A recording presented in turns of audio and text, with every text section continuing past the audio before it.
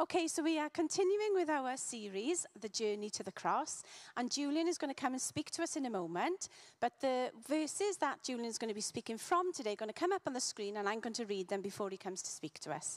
So we're looking at Luke 22, verses 1 to 46, and this is where Judas agrees to betray Jesus.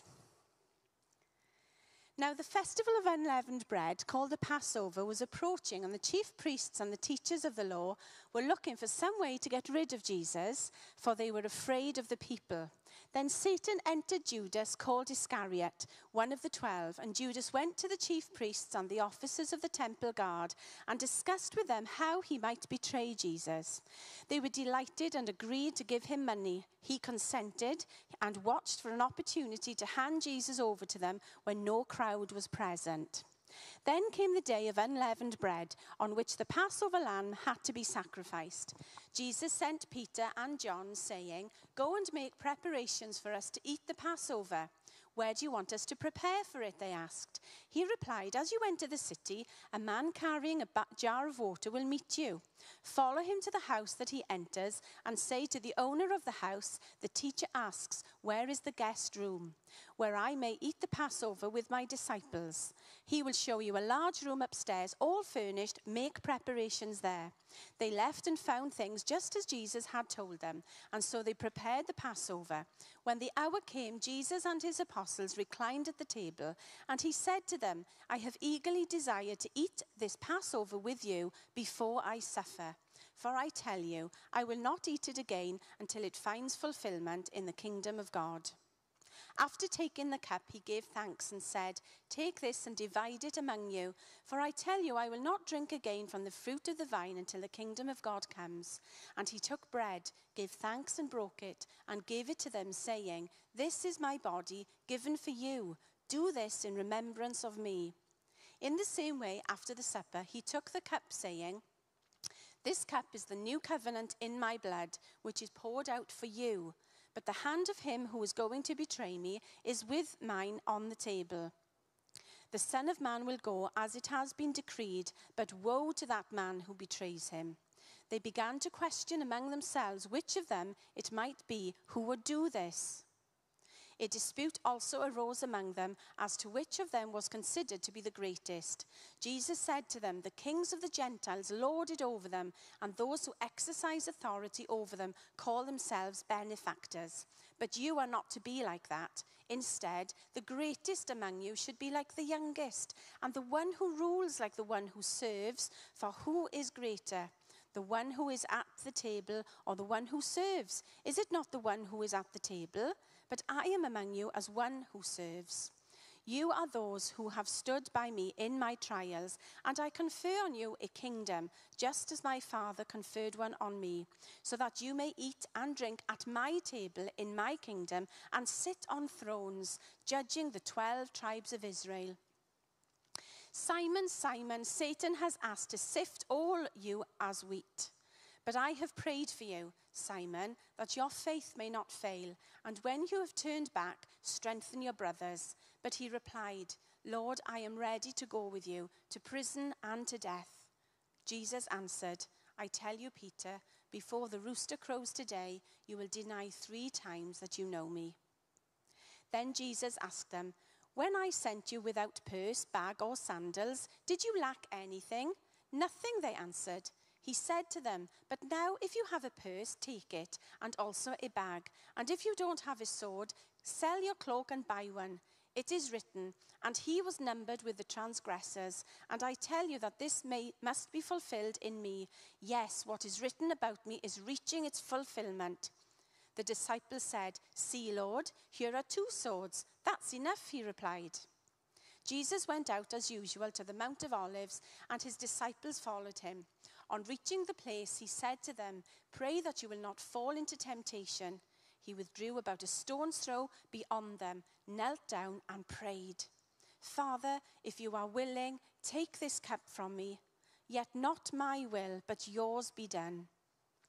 An angel from heaven appeared to him and strengthened him. And being in anguish, he prayed more earnestly, and his sweat was like drops of blood falling to the ground. When he rose from prayer and went back to the disciples, he found them asleep, exhausted from sorrow. "Why are you sleeping?" he asked them. "Get up and pray so that you will not fall into temptation."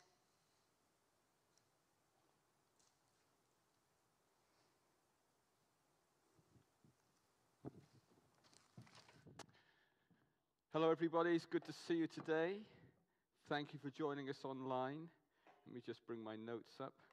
Well, that was a big portion of Scripture, but we wanted to read it this morning so that you can get a feel of the tension and the atmosphere and the moments that Jesus was experiencing and entering into as we build up to this evening where Jesus is arrested, sent on trial, and crucified.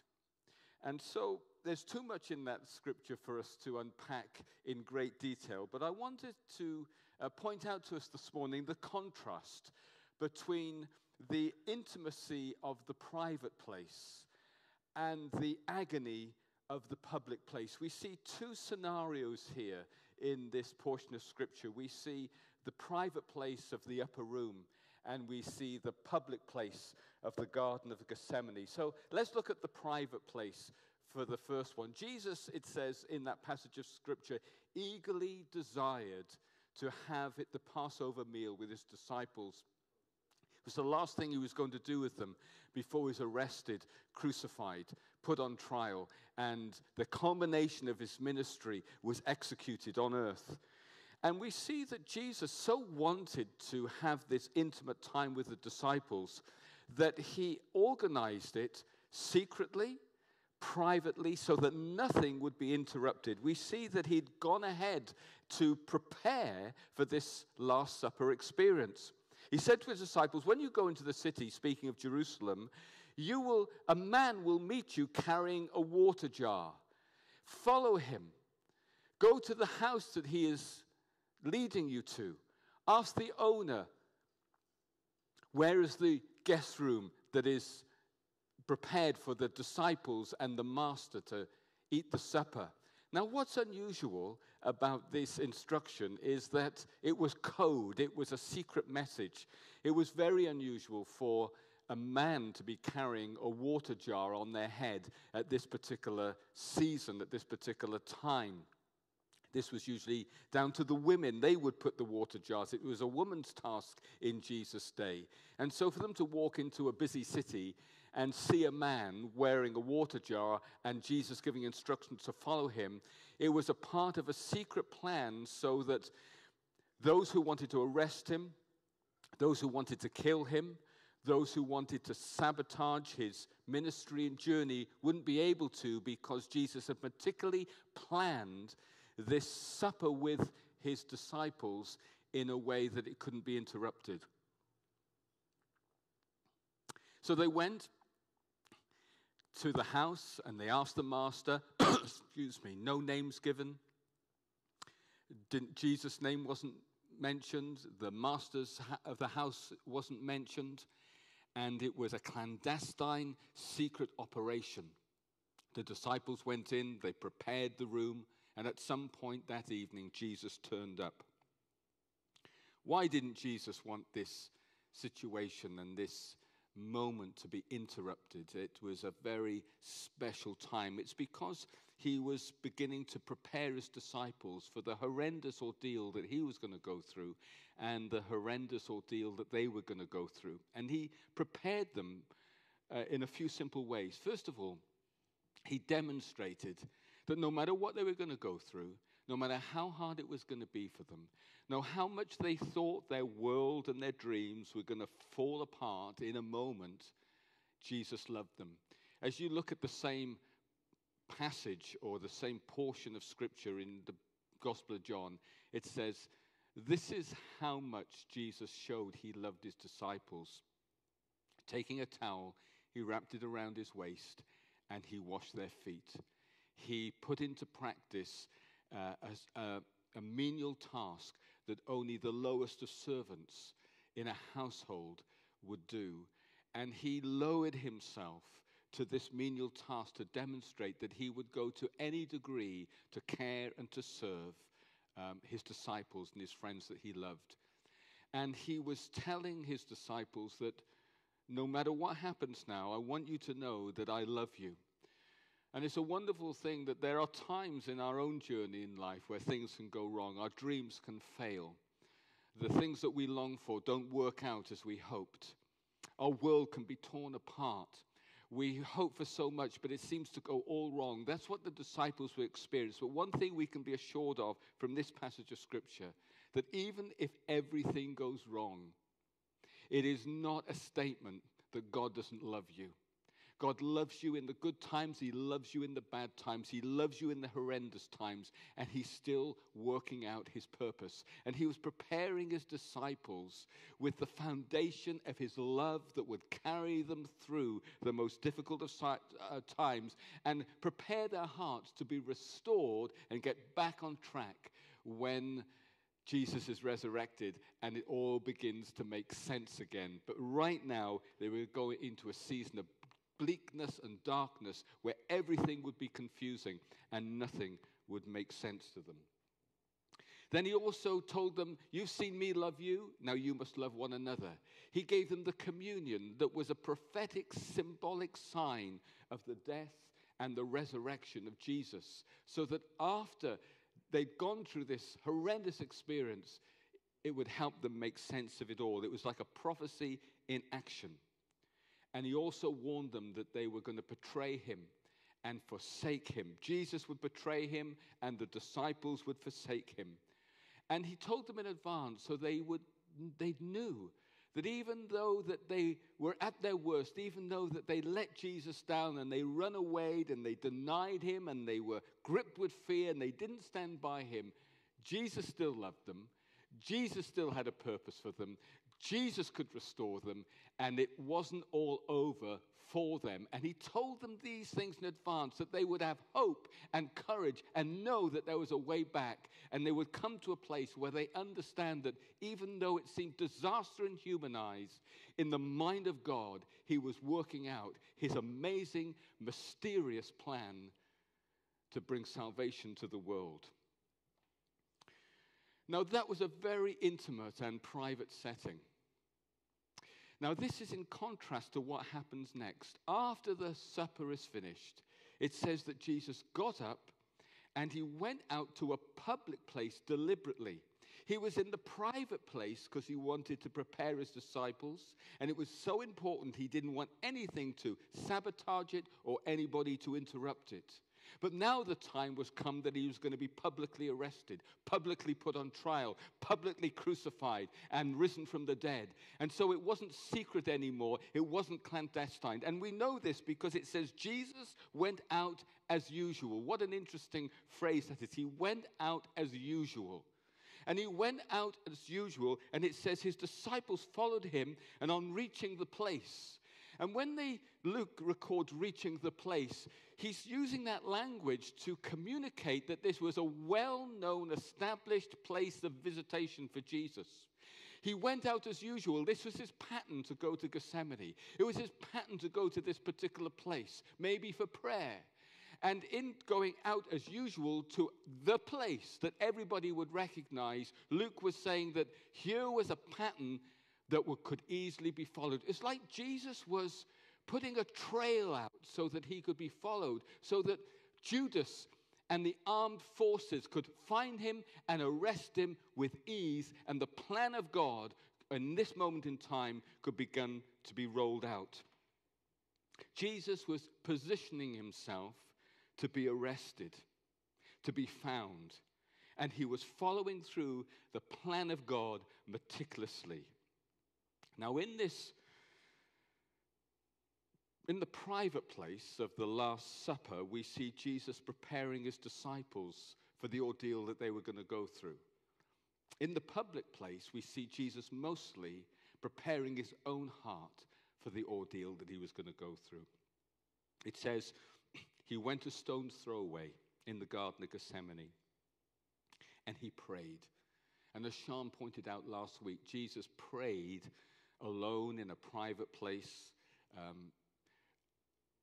at the time of the major developments and decisions and the things he was going to go through.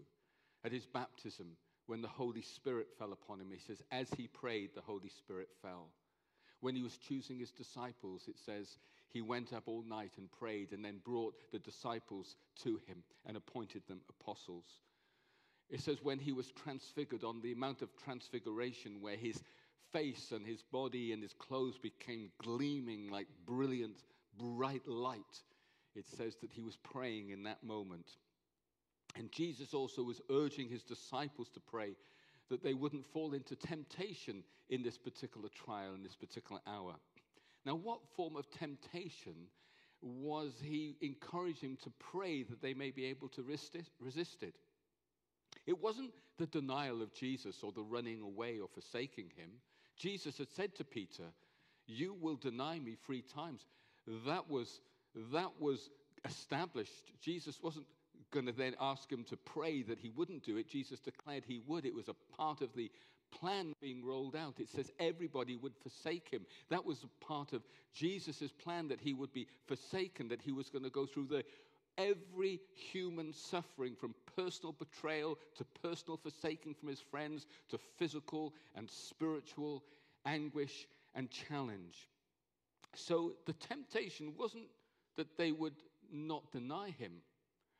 No, the temptation that Jesus was encouraging them to pray about is that they would not forsake the will of God and the purpose of God for their life, having gone through such a difficult and traumatic experience. That they wouldn't give up on God's mission for them. They wouldn't let go of God and his will. You see, Peter was very vulnerable to this. There was one occasion when Jesus explained to his disciples that he was going to be arrested. And Peter said, no, Lord, never. And Jesus had to rebuke him and say, get behind me, Satan. You don't have the things of man in mind. You don't have the things of God in mind, but you have the things of man in mind. And on another occasion, as we read in this passage of Scripture, when Jesus is arrested later on, Peter took out a sword and cut off one of the high priest's servant's ear, trying to resist the arrest. But the arrest was a part of the plan of God. And after Jesus was resurrected and the disciples were in confusion, it says that Peter and a number of his friends went back to their day job. They went back fishing. And we even read that Thomas, after the resurrection, said, I will never believe he's resurrected unless I see the wounds in his hands and his side. There was a defiance there.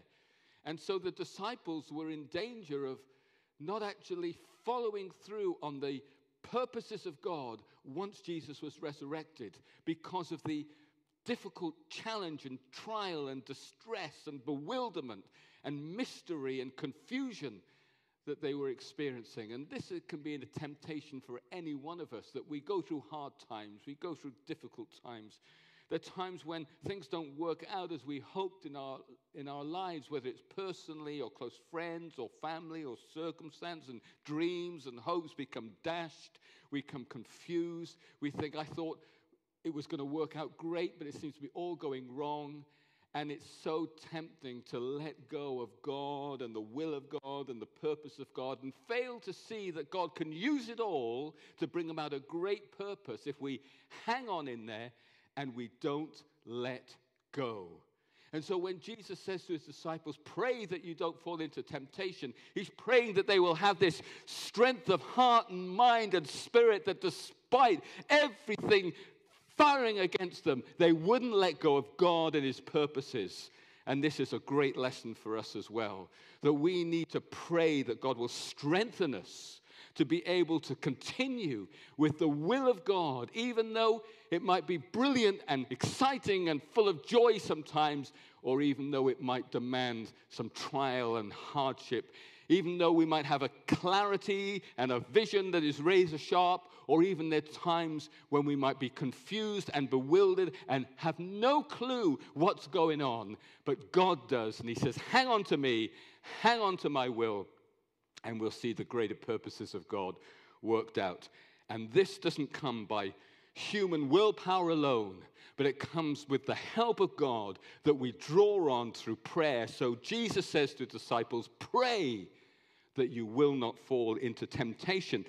And next we see Jesus now putting his advice into practice, where he goes a stone throws away and he begins to pray for himself. He says, Father, if you're willing, take this cup from me. Yet not my will, but your will be done. And Jesus here is praying about his alignment to the Father's will. He's not for one moment trying to get out of the Father's will or asking the Father to change his mind. He's established firmly in his own heart that he will do the will of God. But he is praying that he may continue to be assured, discern, and know the will of God in this particular circumstance, that he may continue to do it with his whole heart and being. If you are willing, he says, you can take this cup from me, for you can do all things. Yet, he says, your will be done. He's established that he will do the will of God, but he's just taking a rain check on whether or not what he's about to do is the will of God for him. He's taken it by faith. He's been believing it up to this time. He's declaring it's the will of God. But just before he commits to the point of no return that will have a devastating effect on his life, the lives of others, he's just taking a rain check to discern and know again afresh that he's bang on track with the will of God. You see, we have to understand that Jesus, in his humanity as a human being, had to take the will of God and the cross and the suffering and all that he did as being the will of God by faith, just like you and I have to discern and know the will of God by faith. You see, Jesus, although he is God, he lived as a human being on our behalf, showing us how a man and a woman can have a relationship with God in the power of the Holy Spirit, hear from God, do the will of God, be empowered by God, make choices under God by faith. It's all by faith. It says the righteous live by faith. There was no more righteous than Jesus. And Abraham, who's the father of our faith, he became righteous by believing that God would give him a son, even though he was past the age of being able to have one. And Jesus executed the will of God and discerned the will of God and was obedient to the will of God by faith. And that faith and that revelation and understanding came through prayer and the study of Scripture and listening to God, but he had to hold on to it by faith. And now he was going to go through a deep, deep trial, and by faith, in the power of the Holy Spirit, drawing on what he understood of himself through the revelation of Scripture, he had to continue in faith in the most challenging of circumstances. So here he is. He's saying, by faith, Lord, I know this is your will. I'm not asking to get out of it, but I'm just pressing in that I may have this will of God that I'm discerning and knowing and taking by faith, established at the forefront of my thinking. And he's, as I say, he's almost like taking a rain check before he goes through the point of no return. And next we see then Jesus continuing to pray, not only that he may be strengthened in the will of God, established in it, but that he may be strengthened to do the will of God, because it would demand so much of him. Look, even before he's arrested, it says of Jesus, he began to become sorrowful and troubled. Then he said, my soul is overwhelmed with sorrow to the point of death. Stay here and keep watch with me, he said to his disciples. It says he was in agony of soul to the point of death. There was something going on in his heart and mind and soul and spirit that was so overwhelming that it caused a soul agony that was weakening him and exhausting him. And in that weakness and in the stress and in the pressure of it, it says he earnestly prayed, and then he began to sweat, as it were, drops of blood. And this happens to the human body when we're under so much physical and emotional duress that our body can break down, and we can, as it were, begin to sweat through the pores of our skin or blood can break through the pores of our skin. What was so troubling about the ordeal that Jesus was going to go through? What was it about what he was going to go through that was so agonizing? He says, my soul is overwhelmed to death. What was it about this will of God? Well, we know that he went through terrible, terrible physical suffering with the scourging and with the crucifixion and with the beatings. But I would suggest that alone was not the thing that brought his soul to be overwhelmed to the point of death. Many criminals under Roman law were scourged and crucified. And it was a terrible and barbaric and dreadfully cruel and torturous experience. But I would suggest there was something else in addition to that caused Jesus to be overwhelmed in his soul, in his mind, in his spirit, to the point of death.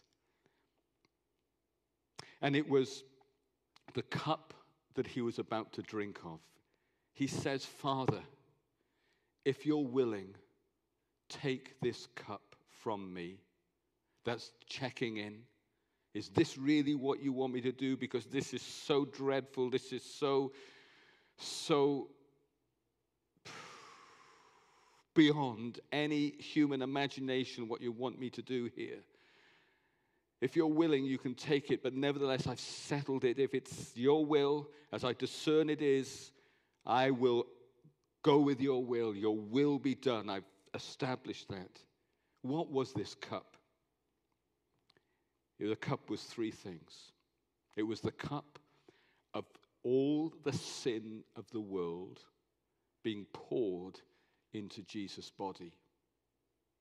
All the sin of the world, from the time the first man and woman walked the face of the earth to the time that Jesus returns.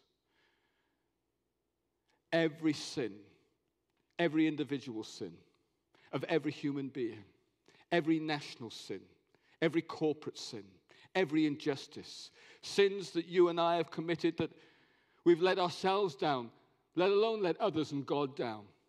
Sins of nations and groups. The most horrendous sins that we wouldn't even allow our imaginations to go there. Sins that we all know about in the history books, from Nazi Germany to nations of genocide. Things that we read in our papers and think, how could that ever happen? Think of all the sins, known, unknown, secret, the intolerable sins. Think of your sins, my sins, every single sin being poured into the righteous, pure person of Jesus Christ. It says on the cross that he who knew no sin became sin. It says Jesus bore our sins in his body on the cross. This was the cup that he was drinking. He was drinking in the sin of the world so that we could know forgiveness, and every person in the world could have the opportunity to turn and repent and receive his forgiveness. So that God loved the whole world. It says God loved the whole world. Every person in the world, from the beginning of the end of it, that he gave his only son, that whoever believed in him would not perish but have eternal life. Well, if every person in the world would have a chance whether to receive mercy, whether they receive it or not, every person's sin in the world had to be poured into Jesus. And this was the cup. Can you imagine? The distress, the guilt, despair, the torment, the pain, the soul anguish. Can you imagine what he had to bear as he drank into his body the sin of the world? But the cup didn't stop there. That wasn't just what he had to drink in that dreadful cup. He had to drink in God's justice for the sin of the world. You see, God is a loving God and he's a good God. And because he's a loving God and he's a good God, he executes justice because justice is good. Can you imagine a situation where somebody you knew was dreadfully treated by somebody's wrongdoing, somebody you loved and cared for, and they were hurt and wounded, and it was a criminal offense, so to speak, and they were taken before the judge, and The judge says, oh, it's no big deal, I'll let you off. Can you imagine the distress that you would feel, or the loved ones would feel, as the injustice of that? Because we know that justice is a good thing, and it says and establishes, no, this is not right, and there's a consequence for it. You cannot treat people like that. And our own wrongdoing and our own sin not only damage our own lives, but they damage other people's lives, and they damage the world that we live in. And God, who is good and God is loving, is moved out of that love and that goodness to say, no, we cannot carry on living like this. And so all of God's justice, the Father's justice, was bore down in weight upon Jesus' body on the cross when he was crucified. This was the cup. So it's not just the cup of the sin of the world, but he had to drink the cup of God's justice, the penalty, the consequence of God upon the cross, so that we could have the opportunity of turning from that wrongdoing and receiving his forgiveness. This was a dreadful cup to drink on. We often hear this phrase, if somebody stands before the court of law, they say, and found guilty, they receive the full weight of the law. Jesus was going to drink the cup where the full weight of God's justice for all the sin of the world. This is why he was in anguish of soul. This is why he, as he envisaged what he was about to drink of, he said, my soul is overwhelmed to death. But that wasn't all. There was a third element to this cup, and it was the displeasure of God for sin. God loves every individual. He loves every person. But, oh my goodness, he does not love the sin that wounds, the sin that kills, the sin that destroys, the sin that damages, whether it's our mental health, emotional health, relationships, the world that we live in, everything that is good.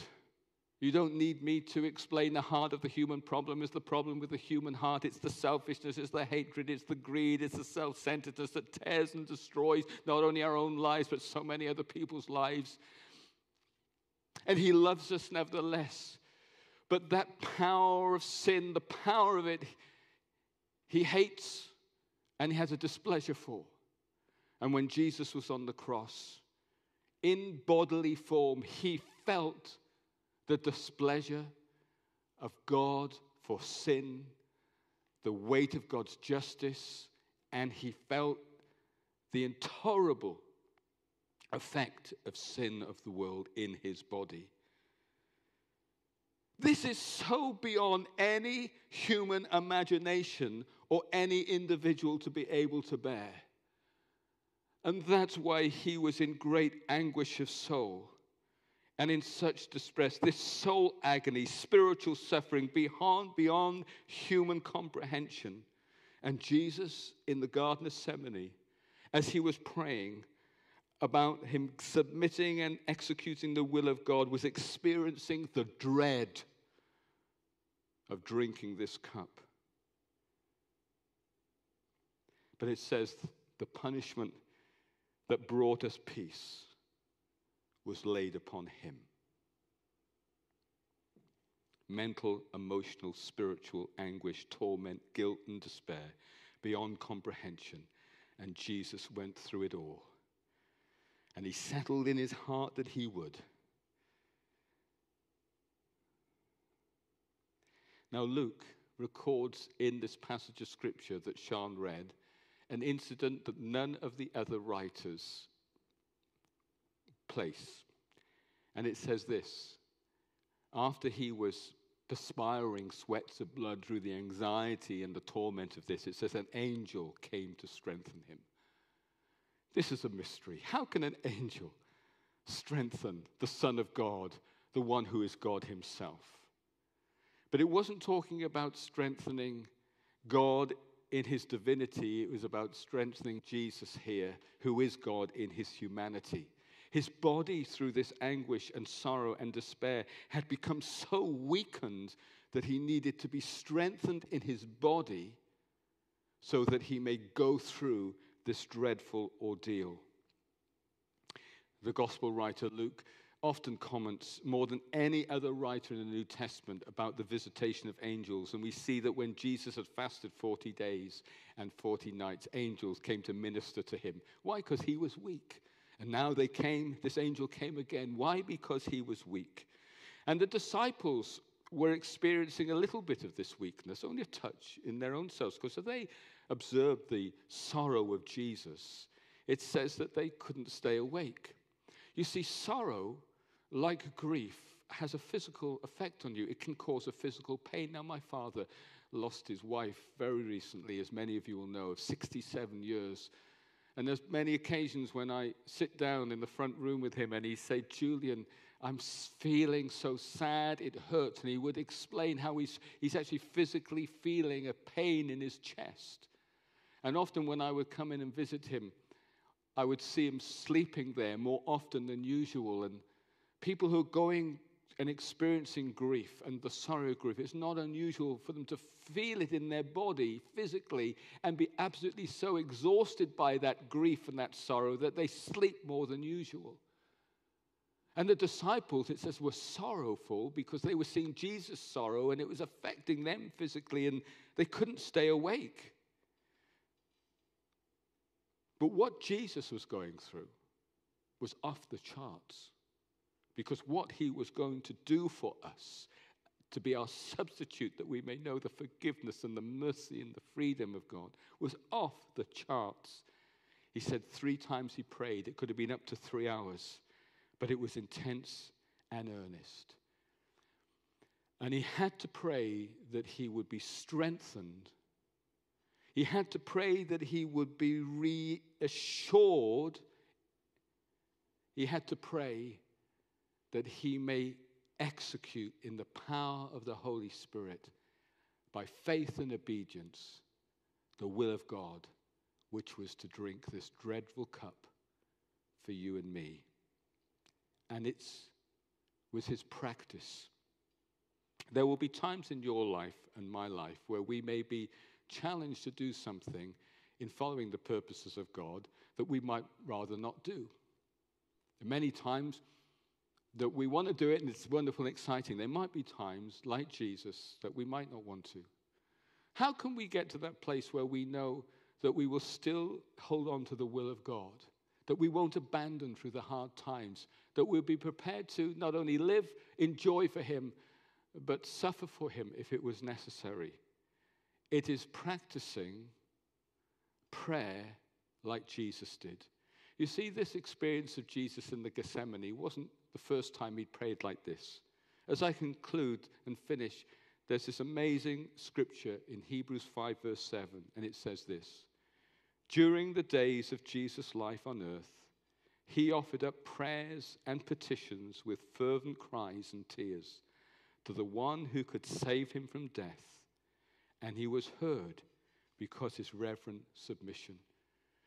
This is an astonishing act of faith on Jesus' behalf. He knew through studying scripture and prayer and looking at all the prophetic predictions, he'd come to the place by the power of the Holy Spirit that he was the Son of God and he was the Messiah and he was going to suffer and be crucified. And from understanding through the revelation of the Holy Spirit and scripture, that not only would he be crucified for the sins of the world and all I've been talking about, but on the 3rd day, God would raise him from the dead. Can you imagine how much faith that demanded? I mean, faith walking on water is one thing. Faith to feed the 5,000 is, wow, that's amazing. Faith to raise somebody from the dead.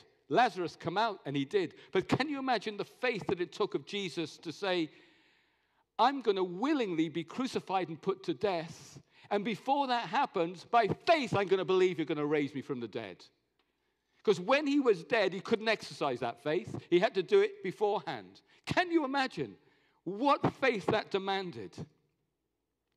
And Jesus prayed that God would raise him from the dead. And the Father heard him and did. And so this Garden of Gethsemane experience was not a one-time wonder in one sense, although the intensity was unique, but the practice of prayer. And it's an example for us. Pray that you and I may know and continually be strengthened in the will of God that we know.